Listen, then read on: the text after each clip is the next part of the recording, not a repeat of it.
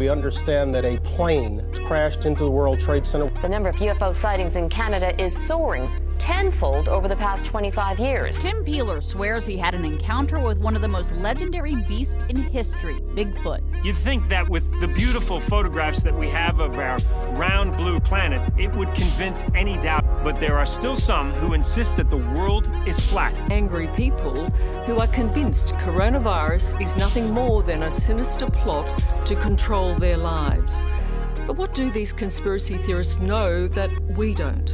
We accept the reality of the world with which we're presented. It's as simple as that. And this is why they would lie.